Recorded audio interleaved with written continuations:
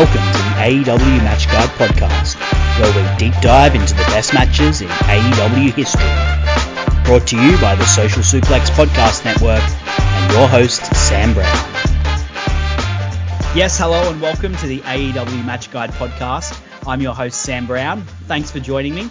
Every week, alongside a special guest, I take an in-depth look at one of the best matches in AEW history, taken from the definitive AEW Match Guide, as ranked by over 30 wrestling fans and commentators from around the wrestling world, and you can check that out on WrestlingHeadlines.com. My guest for today is my friend Mizfan, and today we're looking at Cody Rhodes versus Chris Jericho for the AEW World Heavyweight Championship from Full Gear 2019. How are you going today, Mizfan? Greetings, Mizfan fans. We're doing pretty well over here in America. I'm very excited to jump in. It's a new little podcast to be jumping onto. I'm really looking forward to talking about one of my personal favorite AEW matches here. Yeah, for those of you who don't know Mizfan, he is a mainstay on Wrestling Headlines, formerly Lords of Pain. He's a former main page columnist. He is a podcaster, most prominently with the Legacy series. They did WCW, the Legacy series, and currently are doing WWF, the Legacy series. Both of them are fantastic history podcasts that are well worth checking out. As well as, Mizfan, I'm correct in thinking you did an AEW podcast at one point, didn't you? Yes, a fun but short-lived attempt to get my partner in crime, Shane, a.k.a. Mystic, into AEW right at the beginning. Didn't take for him. He still watches occasionally, but not enough to do a whole show. But yeah, you are correct. Fantastic. As I said, we are looking at Cody Rhodes versus Chris Jericho for the AEW Heavyweight Championship. But before we get started there, I was just thinking I might ask you, Mizfan, for those of you who don't know, what's your sort of history like with AEW? Well, it's funny. I've been with AEW since the start, since before the start. I've been following along pretty much since the intention for this company was kind of made known. I checked out All In, of course, as so many people did in, 2018 was that? Feels like forever ago. But I can't claim to be so well-versed in the history of the Elite and the Bullet Club as they used to be. I was not so invested in New Japan or Ring of Honor, the places these things played out. But I was always a big fan of Cody Rhodes, going back to the days of Dashing Cody Rhodes and some of the gimmicks he did very early in WWE when he kind of broke out on his own. So I liked him then. I liked him when he broke out. And when I knew he was going to be part of starting this company, I thought, man, I do want to see that. And looking back now, I mean, just having a Rhodes be in charge of kind of putting together a company again, man, I definitely feel like I backed the right horse. Of all the guys who run AEW, all the infamous EVPs, he's definitely the one I gravitate towards the most. And that's the reason I picked this match to go over with you, actually, because as you said, you wrote when we put together the definitive AEW match guide, you said that this is the definitive Cody Rhodes match. And we'll go into more detail about that later because I've got some questions to ask about that particular opinion that you've got. Before we get into it, though, to introduce the match, this was the first pay-per-view for AEW since they kicked off Dynamite. So obviously we had Double or Nothing. We had a few sort of mini pay-per-views in Fight for the Fallen and Fyter Fest. And then we also, of course, had All Out, which was just before Dynamite kicked off. But this was the first one where we got to see what their regular TV show and pay-per-view cycle would look like. In terms of the flowers that this match has, Dave Meltzer, Big Papa Dave from Wrestling Observer, gave it 4.5 stars. Cage Match is rated as an 8.33 out of 10. And on the Grapple app, it's 4.05. At Wrestling Headlines, Chris Jericho and Cody Rhodes was the 2019 AEW Feud of the Year. That's voted by the fans at Wrestling Headlines. It was the fourth in the AEW Singles Match of the Year for 2019. And, of course, in the definitive AEW Match Guide, it came in 13th with 71 votes. It was one of Cody's highest ranked matches behind his match with Brody Lee and his match with his brother Dustin Rhodes from Double or Nothing, which came in second. So, given that this was the very first pay-per-view, I thought it would be interesting to ask you, Mizfan, What were your impressions of AEW Dynamite as they kicked off and built towards this pay-per-view? It's funny now when I look back at the early days of Dynamite, because I remember enjoying it from the jump, but what stands out to me the most about especially the first few episodes is it felt like there was just this relentless pace of matches. I swear in the first several episodes of Dynamite, aside from Chris Jericho, you'd hardly hear a promo, which was a little disappointing to me at the time because to me, what AEW had the biggest opportunity for was to build characters. I think as they move forward a little bit and kind of adjusted their style, which they are great at doing, which is why we love AEW. You know, as AEW fans, they can kind of adjust as they go along. This is the feud that, to me, really kind of shaped what Dynamite could be. When I look back at all the history of Dynamite, and this is just off the top of my head, but still to this day, one of the greatest AEW segments, greatest AEW memories, period, that I can think of, is the bit where the Inner Circle has like barricaded themselves in the skybox and they're, you know, causing trouble and they're interrupting Cody while he's talking. And Cody gathers his allies, goes up there, wraps his hand in MJF's scarf, which has great relevance to this match we're going to talk about, punches through the window, and they just start this giant battle with each other. When I saw that, that's very early in Dynamite history, and when I saw that, I was like, yes, this is what I want more of, and I think we have shaped Dynamite to go more in that direction. I think that is all for the best. Yeah, I certainly think that's the case. If you look at, say, the stuff the Elite is doing now, it's very similar to the stuff that the Inner Circle was doing then. And, you know, you've got these run-ins, but then these heroes that are trying to hunt them down, and they're doing all these sorts of shenanigans. And, you know, it's the Young Bucks and Kenny Omega who's probably fueled that matches perspective, given their history, where they came from, New Japan, Ring of Honor, very match-oriented promotions. And yet now going into the third year of Dynamite, that's crazy to think of. It's very different. In terms of the actual story beats that led up to this, we have to mention Chris Jericho became the inaugural AEW champion at All Out, and Cody was positioned as the challenger for that by beating Shawn Spears at that pay-per-view. And then in the first Dynamite, Chris Jericho formed the Inner Circle, which would very much inform his character going forward. We had a number of different altercations between these two on the way. There was, of course, Cody punching through the glass, which was a fantastic brawl. That was also the brawl where DDP returned, and he had a return match in this build-up, which is something I'd completely forgotten about.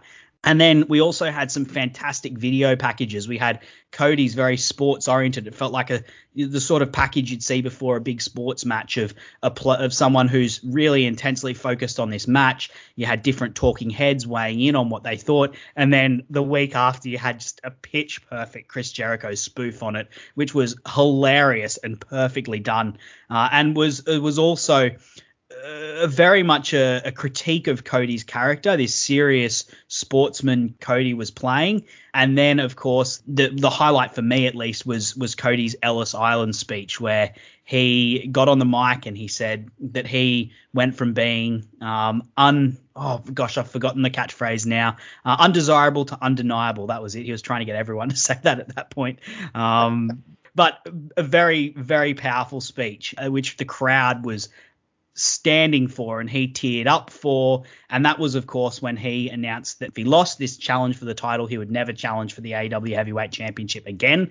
Ms. Van, to bring you in, what did you think of the way they built these two characters, Chris Jericho and Cody Rhodes, in this? And I will don't mention the title challenge bit, because I've got a specific question about that afterwards, but just the general vibe you got of these two characters in the initial build up of this match. Certainly so. It's interesting now because you look in 2021, and I don't think you could possibly say either of these guys' stock is as high as it was at that time, because no, absolutely not. Yeah, Cody Rhodes, I think, has had a dreadful 2021, and I hate to say that because I love the guy, but I think ever since he dropped at Darby, he's gone from lackluster stories and missteps and the weird I'm going to fight England for America and all the, baloney that, like, just didn't work. He's fighting Shaquille O'Neal. We don't know why. Like, all this stuff, it's just, it's really put a tarnish on Cody. It's a shame. But you look back at this time, and God, just like you're saying, the way he was connecting with the crowd, the promos that he was cutting, this guy was the most over baby face on the planet, it felt like.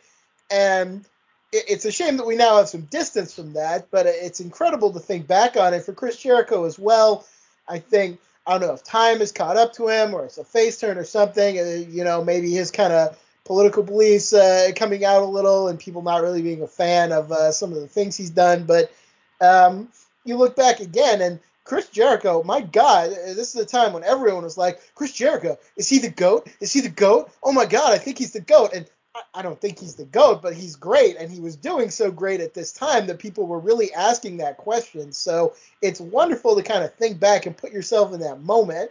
I think both are still capable of good work that we have seen from time to time. But, man, just for these two to meet at this particular time, both of these guys, and I feel like they both had something to prove, because there was a time when both guys really could have been written off. Cody's catchphrase that you mentioned, being undesirable, haha. But also, I think both of them were kind of considered undesirable at one time. So for them to come and have this feud and have people be so excited, like you said, people voted this so highly in the rankings and the feud at the time, all this stuff. So just thinking back to that alone, I think is very interesting. Yeah, definitely. I just think of Jericho. He felt like a killer at this point.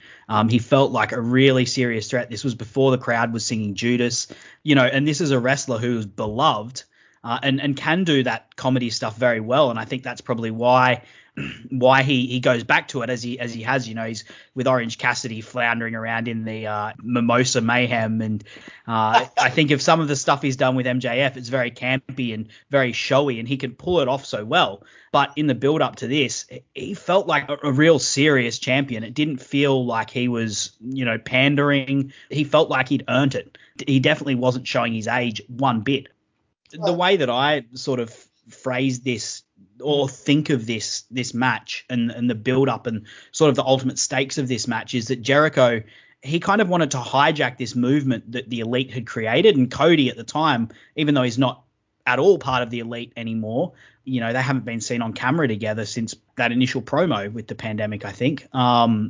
He felt very much like the heart and soul of this company, and Chris Jericho had come along and he wanted to hijack and make this company all about him. Very famously, he had that promo at the end of Double or Nothing, which people forget about because of the Moxley debut, which was so incredible. But he was saying that this company was created to be all about me and to show what I can do and show that Chris Jericho can draw 10,000 people. He wanted to hijack it, and Cody wanted to save it. And that was very much sort of the stakes for this, as well as, this personal animosity that these two had built up. Now, we did mention it. The stakes that Cody put on this match was that if he lost it, he would never challenge for the AEW title again. The reason he said he did that was because he saw everything that Dusty went through, being the booker and also being the champion, and how that affected him and how he felt like that affected Dusty's legacy. This was a really divisive thing to add on to this match. Obviously, you were a fan of Cody at the time. How did you take the stakes of this, Ms. Fan? Well, I do want to just say I'm a fan of Cody still, and I look forward to him hopefully kind of regaining some of this momentum. But as far as the challenge goes, I never really had an issue with it. I think it certainly created doubt about who would win the match, which of course is what it was there for. I remember thinking at the time that they actually would have Cody go over at one point. I was never quite sure, but to put a stipulation this serious and in a company where still early days, but certainly they had put out the implication that they would take their stipulations very seriously. So it did create doubt. I never really thought of it as a negative, to be honest. Certainly it would be nice to have Cody available for a world title match if he were to heat up again, but I don't think it's essential. And I think in some ways it benefited him a lot through 2020 because he focused heavily on these personal feuds. He focused on the TNT Championship. He had a very great run with that. The feud with Brody, this, that, everything he did in 2020 seemed to be touched with gold. So if there's a negative effect to it, I guess I haven't seen it. I have heard some people who aren't thrilled with it, but, certainly there's no changing it now. Yeah, I think for myself at the time, I wasn't as big of a fan of it, simply because I felt like Cody deserved to be in that main event top guy spot, and could see from how over he was at the time as a face, and knowing how good he was as a heel the year before. It's easy to forget. Start of 2018, he was probably the most hated heel in the world. One of the most hated heels in the world, except for maybe Roman Reigns. He was probably the most hated heel in the world because of how he was feuding with Kenny Omega. And he was so good in that role. And for me, I just thought they're missing an opportunity by writing Cody out of the main event scene. But as you said, obviously he went on to be the inaugural TNT champion, and they've done a very good job of making that title be something that can certainly headline a TV show, headline their mini pay-per-views. Hasn't headlined a full-blown pay-per-view yet, but given the right champion, I think it could, and that was all set in motion by Cody Rhodes doing the work, as he says. So we will move on from discussing that, and we'll get into the actual match itself. So I wanted to just briefly talk about the introductions. Of course, we had the introduction of the judges first. Mizzy, you're a fan of 80s territory wrestling where they did have judges. This was the first match I think I'd ever watched that mentioned judges. What did you think of having judges there? Well, I actually forgot about the judges, so I'm glad you mentioned that. Who was it? It was Dean Malenko, and who were the other two? Dean Malenko, Arn Anderson, and Muta. And Muta could not look. It's funny, the camera cuts them a few times during the match, and Arn in particular looks like he's being very studious in his role as a judge. He's got a clipboard out, he's got a pen, and he's writing notes. Dean's sort of, half in, half out. Muta could not look less interested in being a judge. He's there. I think he's wearing a Bullet Club shirt or some sort of pro wrestling t-shirt and a hat. And he doesn't have any sort of notes or anything like that. I don't know what would have happened if they went to him for a judgment call.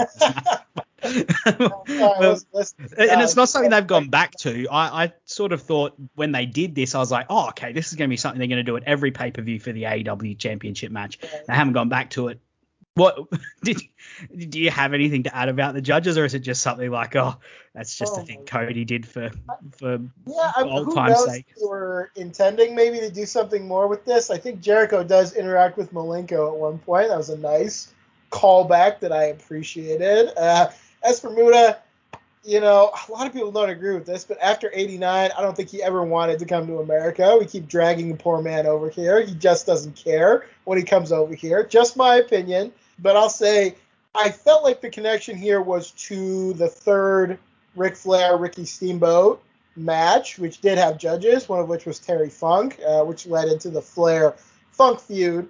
And an incredible, one of my favorite segments of all time. Obviously, they didn't pay off something big like that. But as you say, clearly there was some kind of nod to kind of an 80s feel. It's weird to remember it now, but I didn't mind it at the time. Like, it was just kind of another little piece of the puzzle in how they wanted to present the match. For me, looking back at it, it is a bit of a weird sort of thing that they did, but I didn't know that was the history of it. As I said, I haven't really ever taken notice of judges before. Big entrance for Cody in this match. He's a guy who just loves the theatrics of wrestling, and I think sometimes that means for me he overdoes it a little bit and maybe overplays his hand. But in this case, man, this entrance works so well for me. Yeah, I think you have to go big in wrestling. You have to roll the dice on that, and he's good at that. Was this the debut of the neck tattoo? I think it might have been. No, that was the MJF match. Okay, all right. Well, then he hadn't made that terrible mistake yet, so we will... That was a match with a hat on a hat. Not only did it have the debut of the neck tattoo, the infamous neck tattoo, he also had Downstate playing for the ring as well. Not in this case. This case, it was just big pyro. him looking like an 80s G.I. Joe action hero and, walking to the ring, absolutely cheered to the ring by the crowd, beloved by the crowd at the time. Really great gear, gold and silver. Cody's got really good gear. Probably one of the best in AEW, I think, particularly on the bloke side. Really great gear. Jericho comes in, no one singing Judas, looking very serious, and a big entrance, big time feel from Justin Roberts when he announces everything. Did you have anything else to add in relation to the pre-match there, Mizzy? Not really. Yeah, very good presentation. I would have to agree overall. Yeah, in terms of the actual match, it's interesting how things started with this. These guys were going backward and forward, trying to one-up each other early on, some light grappling, and Cody got advantage early. It was Cody that set the pace early. He seemed to get the better of Chris Jericho in most of the exchanges early on. Going into this match, Mizzy, what did you think of how it got started?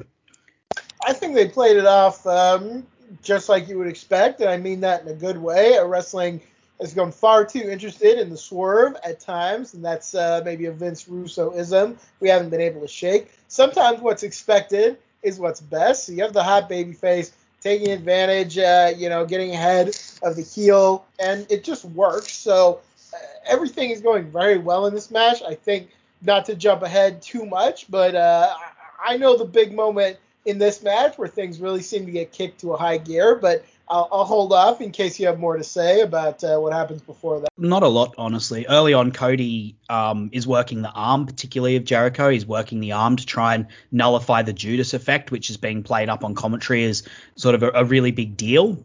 And, I mean, still to this day, no one's kicked out of it. So it definitely is a big deal. And when Jericho was the champion, this move felt like it was death. Jericho's Judas effect equaled death. It equaled the end of the match. So Cody working on the arm. He very pumped. One of the things for Cody is, and he does this in a lot of his matches, and very fiery, particularly as a face. And I really love how wholly he gives himself to this.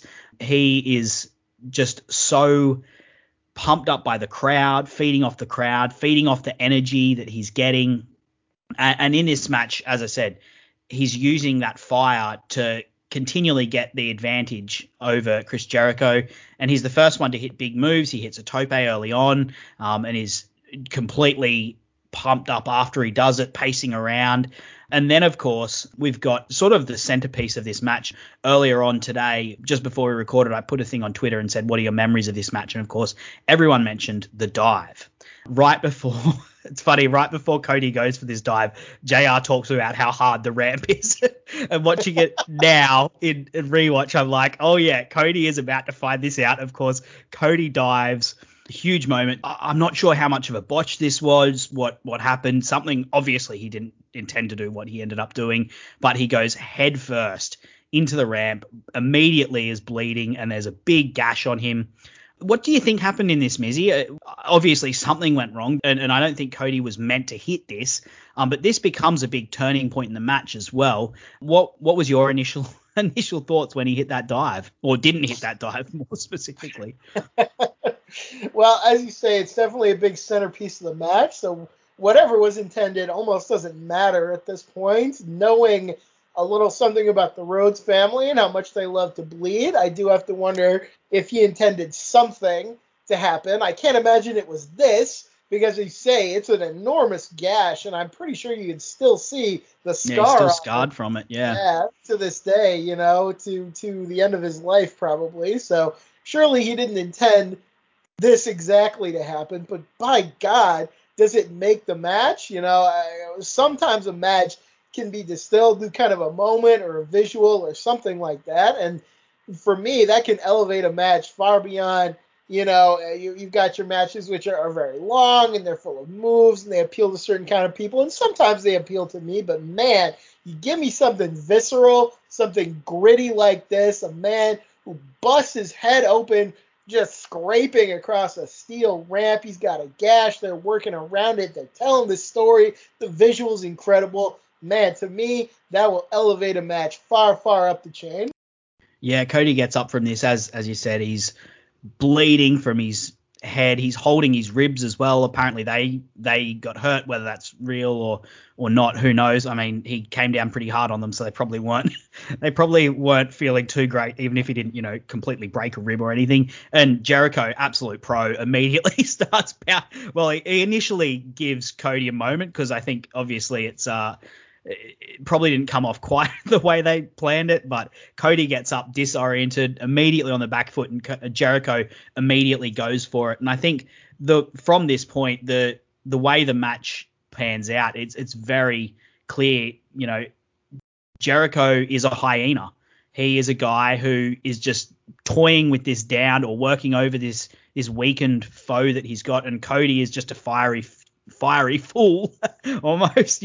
Every single time Cody finds a gap, he tries to go for a big move, he goes for a moonsault, he goes for the destruction kick or the disaster kick. I've forgotten what he calls it. He knows that he is busted and that he is weakened, and when he gets a moment, he tries to go for a one-hit KO. And Jericho, from this point onwards in the match, he's feeling like he's on top, and he is on top, and he's just methodically, slowly working down Cody, continually attacking the ribs, continually attacking the wound on his head. And one of the things I loved about this match was how Jericho interacts with Aubrey Edwards. Is that something that you picked up on, Mizzy? I don't recall it specifically in this match, but I would just throw a blanket statement that all Chris Jericho, Aubrey Edwards interactions are pure gold. So if they were in the ring together, something good happened there, because you don't think about a referee and a wrestler necessarily having chemistry, yet a very nice thing about AEW that is never talked about is they are so specific about what referee works with which wrestler, and there is a certain chemistry there. You see Rick Knox is always with the Young Bucks. You see Bryce Remsburg is often in there with extra car people that he knows well, with Eddie Kingston and others like that. And Aubrey Edwards very often is right there with Chris Jericho, and they always have these great interactions. So amazing referee core in AEW, and great placement. I'm glad you mentioned that. Yeah, one in particular, Aubrey's just like constantly trying to get in to check on Cody, and there's a few times where, as she goes to get in, Jericho gets in the road and they have a bit of verbal back and forth. There's even a moment where Jericho, it looks like he's gonna, I think he even does push Aubrey. It looks like he's going to get even more physical with her, and the crowd really like Aubrey, and they're even more up in arms about that. Jericho just absolutely dastardly heel, and man, Cody, as I said, he's a guy who just gets the theatrics of wrestling, and the post dive onwards in this match, he's just gritting through his teeth. He's got blood on his face, in his hair. It's just such a great visual. And then, of course, you've got the interplay on the outside with Hager, who gets in a number of right hands. He gets chucked out. Then in the chaos of all of that, when Hager gets chucked out, Jericho lines up a title shot. Cody Rhodes hits a crossroads, but doesn't get it. And then this is awesome chant from the crowd. And then, of course, Jericho gets him in a lion's tamer, or gets him in the walls of Jericho. Before that, lashing him with the belt, but gets him in the walls of Jericho. Cody refuses to tap out. Jericho transitions to a lion tamer, really, really steep angle on Cody. And then, of course, MJF throws in the towel. What an ending to this match. What did you think of the ending? I just want to first say about Cody's performance, and maybe I'm jumping to something you were saving, but I'm just going to throw it out here. The reason people talk about the Cody Dustin match, of course, and to me that is a definitive Dustin Rhodes match.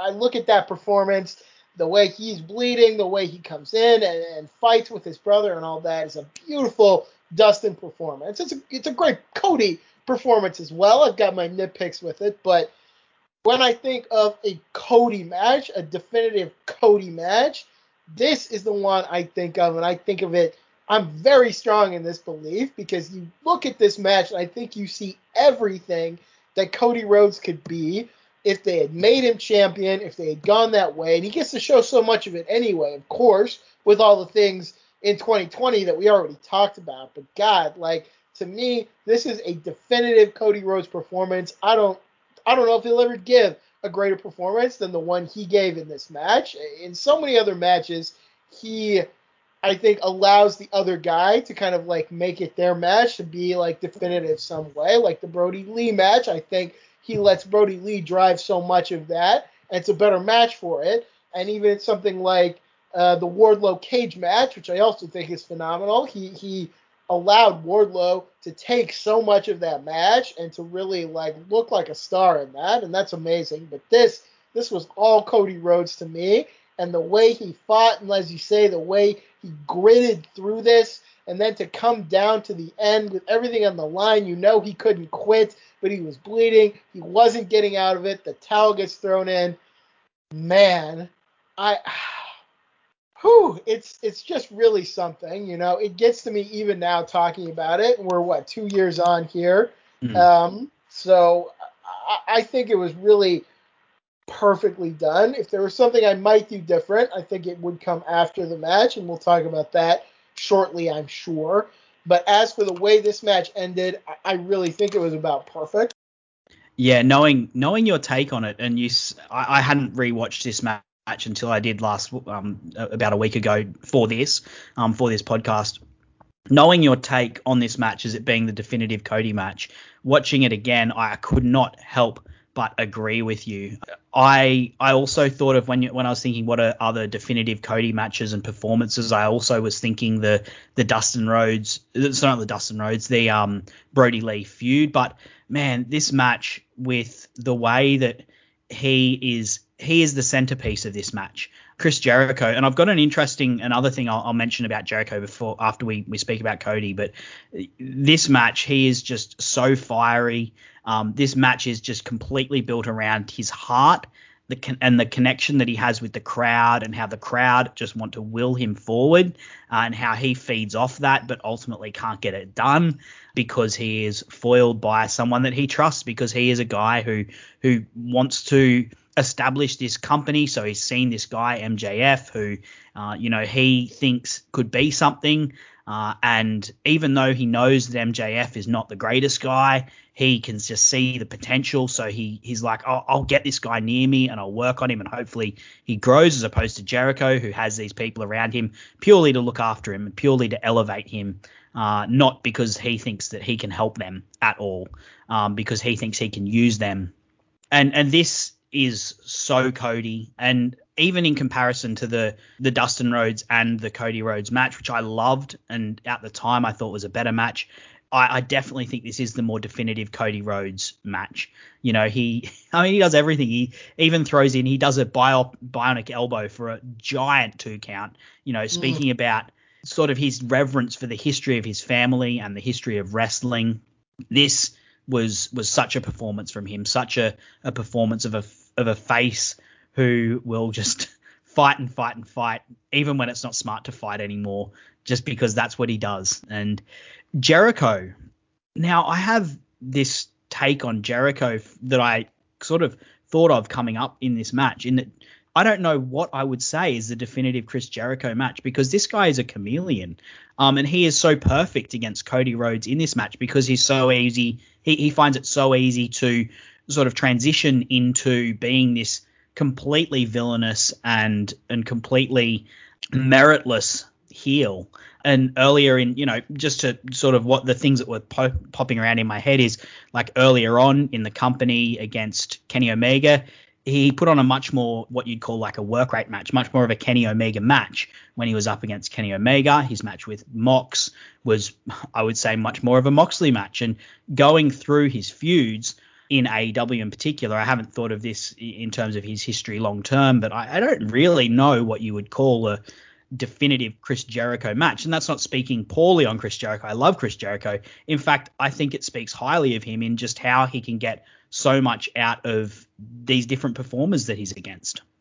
It's a fair point, and I kind of reject a little bit this idea. For a while, it was like the talking point of like, oh my God, Chris Jericho reinvents himself from scratch, and he's just an amazing mind. And yes, certainly he is good at kind of switch, like he'll add a prop or a catchphrase or so, but it's a little overstated, I think. He's pretty much always just like the obnoxious rock star in just like slightly different It sounds like iterations. that's what he's like in real life as well. So Exactly, so great, it works out for him. So I push back a little on that narrative, but in the ring, I definitely take your point. This is a guy who's very good at playing to the strengths of the guy he's in the ring with. And I actually think people a little iffy on maybe his MJF matches, his recent matches. I still think he's doing it. And maybe it's not as popular now to kind of appreciate that about him. But I think there's a lot to be said about Chris Jericho's versatility when it comes to working with different opponents and really understanding how to play to their strength. So I would have to think on it to think if I have a definitive Chris Jericho match. But just off the top of my head, I think I'm inclined to agree with you. Now, this podcast, talking about this match, would not be complete if we didn't talk about the ending. As the stipulation was divisive, so was this ending was divisive. I love this ending personally, but some people didn't like this ending because of the stakes that were attached to it. MJF throws in the towel when all is lost. I think all is lost at this point in the match. I don't think Cody Rhodes has a way back. As I said, in this match, before the dive, Cody is very much on top. After the dive, because he's injured and because Chris Jericho is vicious and he's a hyena, Chris Jericho just continually wears Cody down, and Cody's only hope is a big one-hit KO, which he continually fails to hit. Even when he hits the crossroads and the cutters and anything, he fails to get that knockout blow that he needs. MJF throws in the towel. I'll just get your initial thoughts on the ending, Mizzy, and MJF as a character. But I've got a question to follow up on that I'd like to sort of explore. Was MJF always going to screw Cody over in this match, or in the moment did he just come up with it and then decide to double down on it when he went through with it? He threw in the towel and initially acted like it wasn't. He was initially apologetic, but then he doubles down and kicks Cody in the nuts. What did you think of this ending firstly, and then that thought about MJF's character? Well, I'll just say, obviously my handle, if you will, is Miz Fan. It's because when I picked it in 2010, something like that, there was probably nobody I liked more than The Miz. Still like him a lot. Probably wouldn't pick that name today, if I were coming in. It's funny, Miz Fan. For those of you who don't know, there are very few people in the IWC more knowledgeable about indie wrestling than a guy who calls himself Miz Fan, which I find hilarious personally. Irony is not lost on me, but still love The Miz. And I love that kind of character, and MJF is very much a Miz type. He's not going to be known necessarily for his in-ring work, although I think he's very underrated in that area because absolutely. The matches he wrestles are so story and character driven, which I think is a huge benefit. But most of all, this is a guy who understands the character he wants to be, and he is that at all times, and that character is just this like despicable guy that you want to punch and throttle, and it's just something so good about it, man. With his build and his attitude in the past, he probably would have been like one of the greatest managers ever. Now, there's not so many necessarily like size restrictions or what have you. Not that he's so small, but you know what I'm getting at. Like on the mic as a character, man, there's very few as good as MJF right now. And he's very much a throwback. So I love the character, and I adored this relationship he had with Cody Rhodes, where we all knew that he was scum, and yet when Cody was around, he would act differently, and you had to wonder, because Cody kind of knew it too, but he had faith in him. They had this unlikely friendship that was so good, this mentorship role, and you knew eventually MJF's nature was going to get the better of him and he was going to betray Cody. But how would it happen? When would it happen? Would it maybe even be diverted somehow? Little chance of that, but you didn't know for sure. So it's this great relationship. I thought it worked so well to have him throw the towel in. I think the only thing that I would have changed is I would not have had him kind of reveal his dastardly intentions so quickly. I would have loved to see this relationship spiral out further. And of course they're going to have the conflict, and of course eventually it's going to be shown that MJF was always going to undercut Cody. He took away this opportunity, but I was a little disappointed that they kind of, because there was a really big question, like that question you asked me very much existed in those few minutes after the match. Like, MJF, was he sincere? Was he, kind of screwing Cody over? We didn't know, and I would love to see that play out more. But other than that, I can't say a bad thing about this. I think it was done just spectacularly.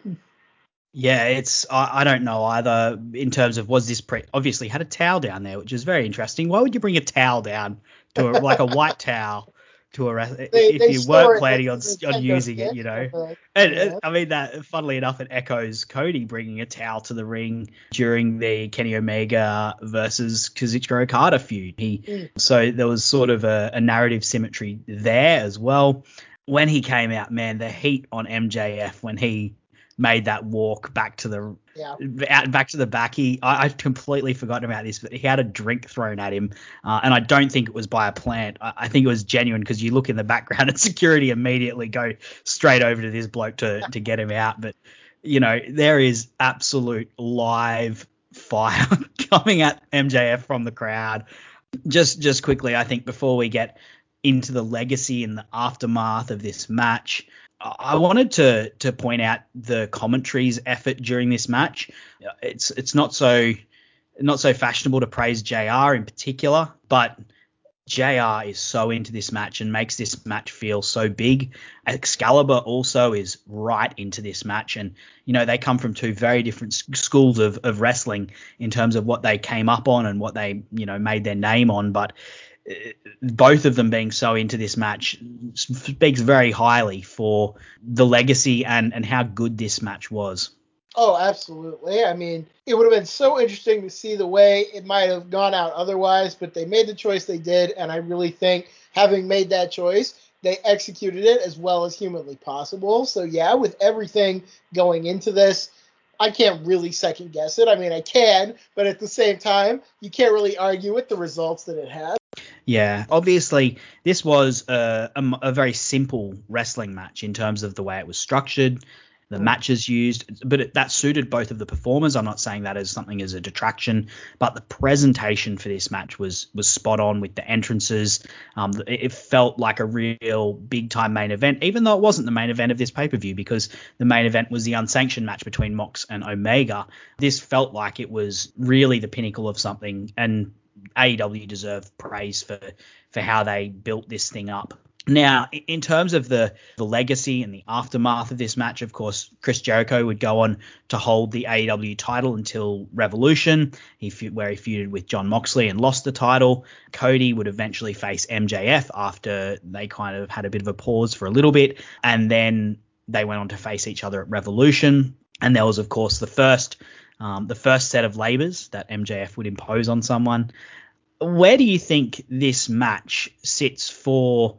We've said, of course, that we both think now that this is the definitive Cody match. Where do you think this match ranks in the pantheon or the legacies of each of the wrestlers that was involved? Ooh, well, it's a little tough to say just off the top of my head. I think for Cody, as we said, it's got to sit very Right near the top. Yeah, you could say the Dustin. A lot of people prefer the Dustin match. That's always what people say when I bring that up, and I will just say to that, and I will pose this to you as well. My only problem with this match, and why I think Cody is superior here, is in this match, Cody is embodying the thing that he is, and in the Dustin Rhodes match, it's just kind of muddled because he's coming out and he's like breaking the throne with his sledgehammer and he's like a badass, but then in the match he's like the naughty heel and like he gets spanked on his butt and he's not, so like what is he in that match? I don't know. It's a question that plagues me to this day, so I don't know if there's an answer for that or not, but I want to throw that to you a second before we talk further on the rest. For me, I think there's a big element of the moment with that match. Sure. Double or Nothing 2020 being the first pay-per-view that they had was a landmark. And it very much was setting the tone for what they would do. And that match felt like it was from something completely different to what we'd seen before. Even having been a fan of New Japan and watching that, Cody wasn't wrestling these matches in New Japan, and knowing the kinship that those two had, the fact that they're both brothers, and the insane blade job that Dustin Rhodes did where he was just bleeding left, right, and center. You're right that the messaging of the match is a bit muddled in terms of the way that Cody gets spanked, particularly, is a bit incongruent to what is happening. But I think this is a match that lives as much on how people remember the feeling of it. There was even going in, Cody Rhodes was talking about a new era of wrestling and destroying the Attitude Era, which is something that I personally related to very much. I was very sick of the nostalgia act that was happening in the other show, and having Cody verbalizing that, and not in a patronizing way, in the way that it was sort of done by Seth Rollins and Roman Reigns when they were facing up against Brock Lesnar, but really embodying that, smashing this throne, coming out to a song that says there's more than one royal family in wrestling. And then at the end, of course, having this incredibly emotional reuniting with his brother once they've beaten each other so much that they remember that they're brothers and that they remember that they love each other. I think that's what people remember. And as good as this match is, I don't think it trumps that complete experience, even though from a, as you said, and as we've talked about, from sort of a more of an objective perspective, this match is superior probably in the way that it's set out, the way that the characters interact. I just don't think it just can't match that moment, and it probably never could have, because you can only have one way to kickstart everything the way that Double or Nothing match did. Yeah, all great points. I feel like intellectually I could nitpick almost everything you just said, but it doesn't really matter, does it? Because wrestling at its core is about feelings first and foremost. So I totally get it, and I want to make clear, I think the Dustin match is fantastic. I think Dustin sacrificed about half the blood on his body to make sure everyone would have that feeling.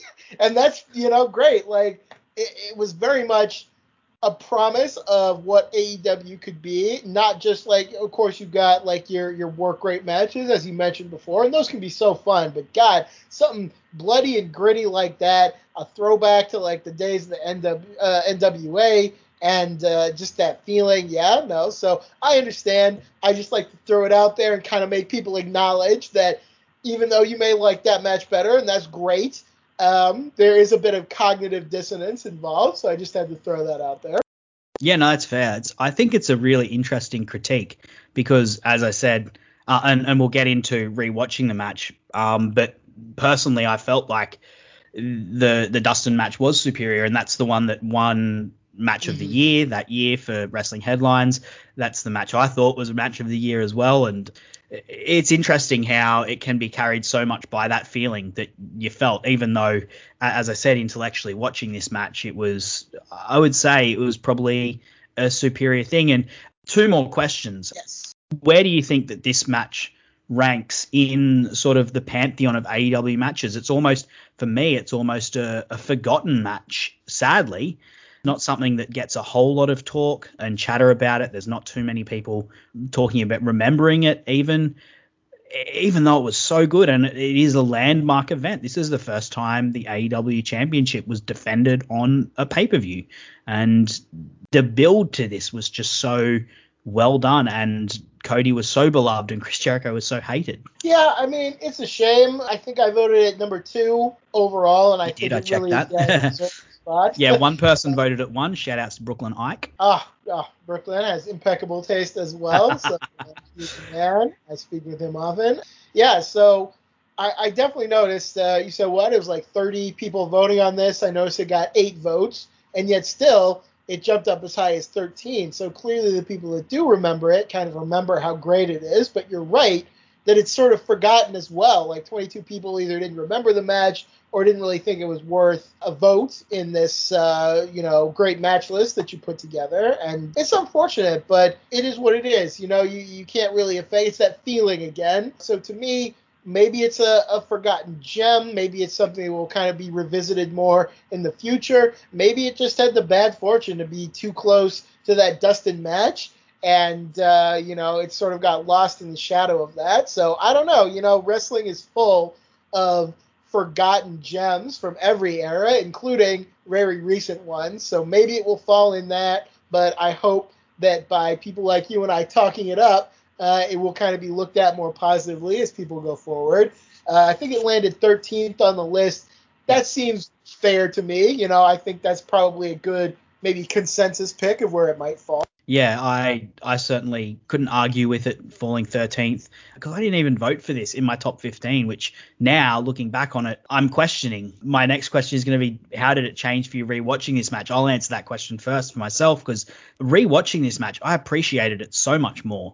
I enjoyed it so much more. And I think I was reflecting on why that might be. I think part of it was just this was a really long pay-per-view and this was the second last match, which is a difficult position to be in. I think I might have just been worn out when I watched it. So I wasn't quite as emotionally invested in it as I could have been. But looking back on it, this is a really, really fantastic match. Particularly if you're looking at a match where you've got really clear outlined hero, really clear outlined dastardly villain, and there's two of them in this match, two dastardly villains in this match, and a hero who won't stop fighting. I definitely think this one gets underrated. 13th is probably actually a good pick, which speaks to the quality of the people that I chose to do the definitive AEW match guide when I thought out this thing. Did you rewatch this match at all, Ms. Fan, before we jumped on this podcast? I did not have time to rewatch it, but I did kind of revisit, notes that I've taken and what other people have written about it. And it reminded me, first of all, as I mentioned kind of at the start, just how incredibly good Jericho and Cody were at that time. And even though they can still do good things, we are a little bit distant from that now. Like the vibe around both of them is not the same for various reasons. So it's a little bit unfortunate. It did also remind me how much more I like this than the match that followed it, which unfortunately I think placed higher in the voting, which hurts me. The Moxley Omega Lights Out match with the big giant barbed wire bed frame and all the stuff they did. And so I won't go on and on about that. But if you look for I'll quickly tell you something you might not expect from me, given that Mox and Omega are my two favorite wrestlers. This match is way better than that one. That one is. I feel like that match is vastly overrated, personally. But that's for me to discuss with someone else at some point when we get to that match on this podcast. And I'm not even a big fan of Omega. I think Omega and Moxley have had a great match. I thought their barbed wire rope match. That's my go-to now. Post match notwithstanding, of course, but the match itself was extremely good, and I give Omega credit for that, and of course Moxley as well. Who I think is just sublime, but far greater than this, bloated, too long. All right. Speaking of too long, I know we're going on and on, so I won't harp on it. But, Cody Jericho, beautiful match. Great stuff. Yeah, look, I won't add any more. As you said, we have gone on. I think we're coming close to an hour or so now. Yes. Look, I really appreciate having you on, Ms. Fan. Did you have anything else to add about this match before you get your plugs in and we call it a wrap? Not at all. Go rewatch it if you haven't seen it since it was on. I think you may, like my friend Sam here, appreciate it even more. Maybe you won't. That's your right as a wrestling fan to like what you like. I will throw my plugs out here. Please do check out LOPforums.com for a lot of great written material. WrestlingHeadlines.com as well. Check out the Legacy series, as was mentioned, on kind of the LOP Radio Network. We have a blast doing that show. And, thanks for having me on. It was great fun. Invite me back anytime you want, or don't if you want to have some shorter episodes. Look, I'm an expert at going long in these sorts of things. Don't know if I've got the gift of the gab, but I certainly like to gab along a bit. So, yeah. Look, as I said, my only takeaway would be this is one that's definitely worth a rewatch because I was really impressed when I rewatched it. I've really changed my opinion on this match. I never hated it, but I really love this match now, as opposed to just sort of thinking that it was, all right. So that would be my takeaway from this. you can hit me up on Twitter, Sir_Samuel. You can find me also on the LOP forums, or you can find the definitive AEW match guide on WrestlingHeadlines.com under Sir Sam's Court. That's my column archive. And yeah, look, I look forward to having you on again sometime, Mizzy. I'm not sure when it will be, but I've got a couple in mind that we might like to get into, given what you voted on and given who our favourite wrestlers are. But we'll get to that another time. Thank you very much for being here today. And thank you to everyone who's listened in today. I really appreciate it and look forward to seeing you again soon.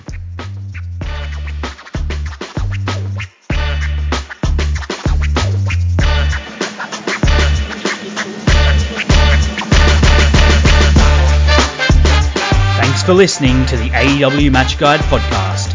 If you enjoyed the show, then you can subscribe on the podcast app of your choice so you never miss an episode. Also, feel free to let me know on Twitter at Sir_Samuel. I'd love to hear from you. The AEW Match Guide podcast is brought to you by the Social Suplex Podcast Network, where you can find many other fantastic podcasts discussing not just AEW, but all parts of the world of professional wrestling.